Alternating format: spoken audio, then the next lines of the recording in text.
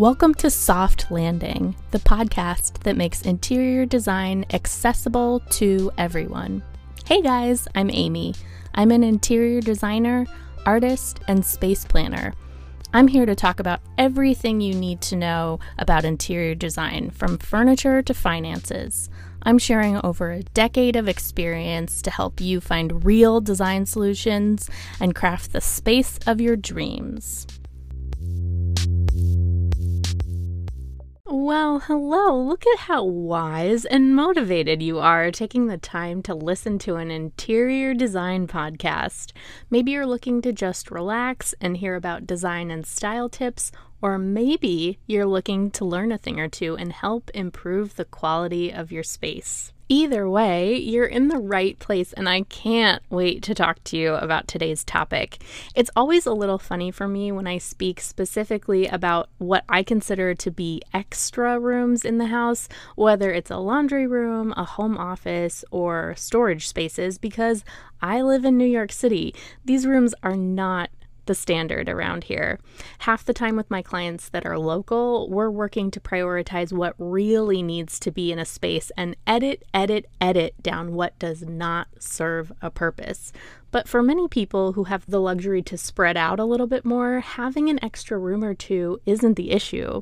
For folks in that situation, it's all about how to best utilize those extra rooms. And since so many of you are super generous with your space, the idea of a guest room gets brought up all the time. Whether it's for family that visits often or just the theoretical friend from out of town, having an extra room is a great, boast-worthy amenity. Some of us might even have an extra guest house or unit that could be used as a rental, either long-term or for the type of website that rents to travelers and vacationers. Either way, it's one thing to create a space for yourself, but making a beautiful place to stay for another person or persons can be really challenging. But today, we're going to break down where to send your focus to get a guest space that will be given 5-star reviews far and wide. But first, we have to talk about the color of the week. HBO's partying teen drama Euphoria has kicked off its second season, and if you love the moody lights that follow the characters wherever they go in downtown Los Angeles, you will love Pantone 7442. This dramatic, warm purple borders on magenta and can instantly make your space feel extra dramatic. Try incorporating this color with a sleek LED line lamp like the one from Noxu Modern, illuminating your walls in an indirect glow in any color of the rainbow, but for that special Euphoria feel, just tap the remote on the magenta portion of the color wheel and let your space transport you to a whole different reality.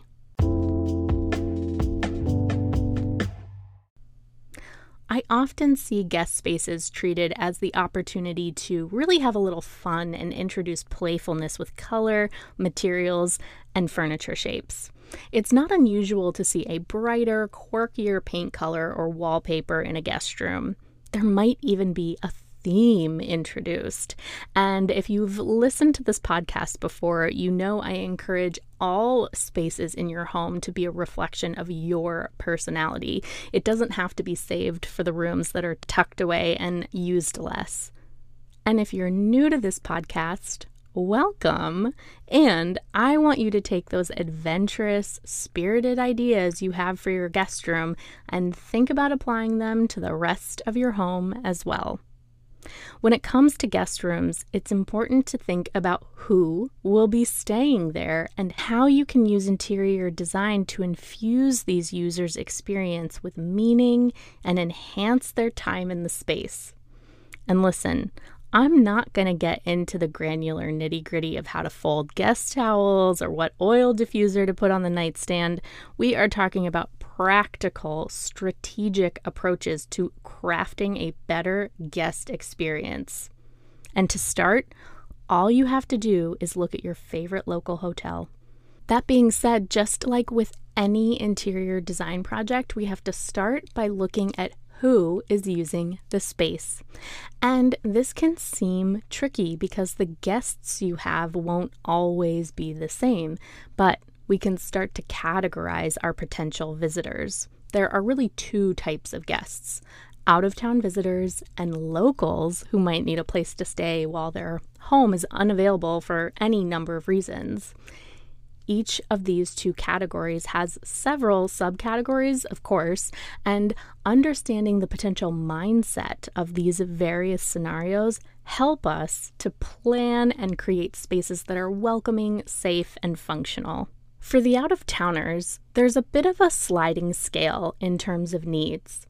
On one end, there are guests that want to see the sights and play full-blown tourists. You may see them once or twice at the most, but the rest of the time they'll be hitting up every hotspot in town. On the opposite end, there are the ones that have traveled specifically to hang out with you because you are awesome. Most visiting guests end up being somewhere in the middle of this scale, but the important thing to understand is the level of independence your guests need. This applies to anyone renting out their spare space as a side hustle, even though it's unlikely your guests will want to be spending a significant amount of time with you. It's helpful to identify how much interaction you intend to have with them because this ultimately affects the flow of the space. It might even affect which room in your home you designate as the guest room, based on proximity to an entrance, the kitchen, and other common spaces, and access to a private bathroom. If your goal is to create a more communal bed and breakfast feeling, then creating a separate suite may not be top priority. You may want to encourage your visitors to mingle with you and anyone else staying in your space. That is a decision only you can make. I personally have stayed at home shares all across the spectrum, from basically feeling like I was someone's roommate to having an entire house to myself. If you have the type of personality that loves to entertain, meet new people, and host, then integrating the guest room into your main space is a great idea. If you tend to be more introverted or are just busy doing other things and don't want to spend time hosting, then creating a distinct, separate, and secure section of your home for visitors will help you maintain healthy boundaries with your guests. Once you've identified where you want to have your guest room or guest area, the next thing you have to decide is how you want it to look and feel. Now, we're still talking about distinctly out-of-town guests right now, and when it comes to look and feel, because you're dealing with folks who presumably aren't super familiar with your town, the best thing you can offer in terms of an aesthetic in any space is a celebration of your regional, local aesthetic. So for me, for example, that means celebrating all things New York, specifically Brooklyn, but that is true wherever you are. If you look at the newest hotel in your town, one that's not part of a chain, see how they choose to highlight what is local. It's better to stay on the superficial side of this design aesthetic because really the goal is to figure out what is the first thing people think of when they think of your neck of the woods.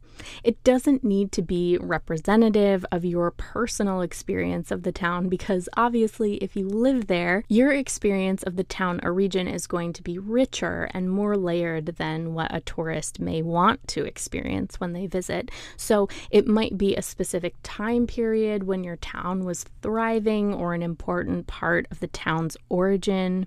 If your region is known for a specific type of food, time of year, holiday, natural wonder, or style of architecture, celebrating this will help enhance any out-of-town visitor's experience.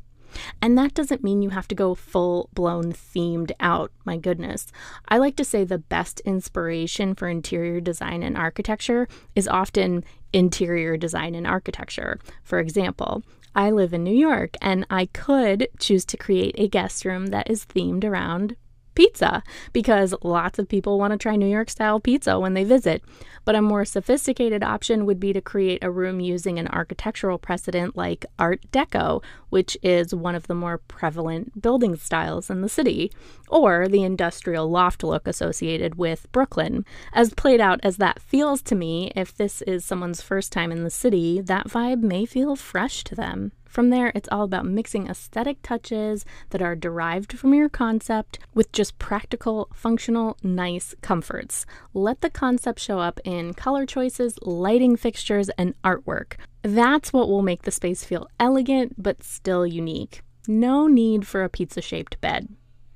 On second thought, I think we all need pizza-shaped beds right now. On the other hand, if you intend to use your guest space primarily for local friends or family staying with you, the approach changes. Nearby loved ones can end up staying over for so many reasons. Someone is having repairs done on their own home, maybe they aren't getting along with their roommate or spouse, yikes, or there's a wedding over the weekend and someone is crashing at your place from the next town over. Typically, the goal with this kind of guest is to provide normalcy, privacy, and neutrality. Think less about exciting and stimulating decor and more along the lines of a spa environment. Clean, fresh, crisp. Lots of light colors, natural materials, and drawers or closet space for your guests to settle in. The need for privacy can be a lot greater in this situation, so this is a great room to add a white noise machine like the ones from Dome. And lastly, when you think about a hotel room, it isn't just a bed. There's often a small desk and a chair or a lounge seat and ottoman, a personal television. There might even be a small dining table. It's less of a single bedroom and more of a micro studio apartment, and the more you can add to the space without crowding it, the more autonomy you provide your guest. And this is what creates true comfort. Do you have a guest space in your home? Who's the most frequent visitor? Send me a note on Instagram and let me know what topics you'd love to hear about on this podcast. I hope you have a great day, and I will talk to you in the next episode. Bye.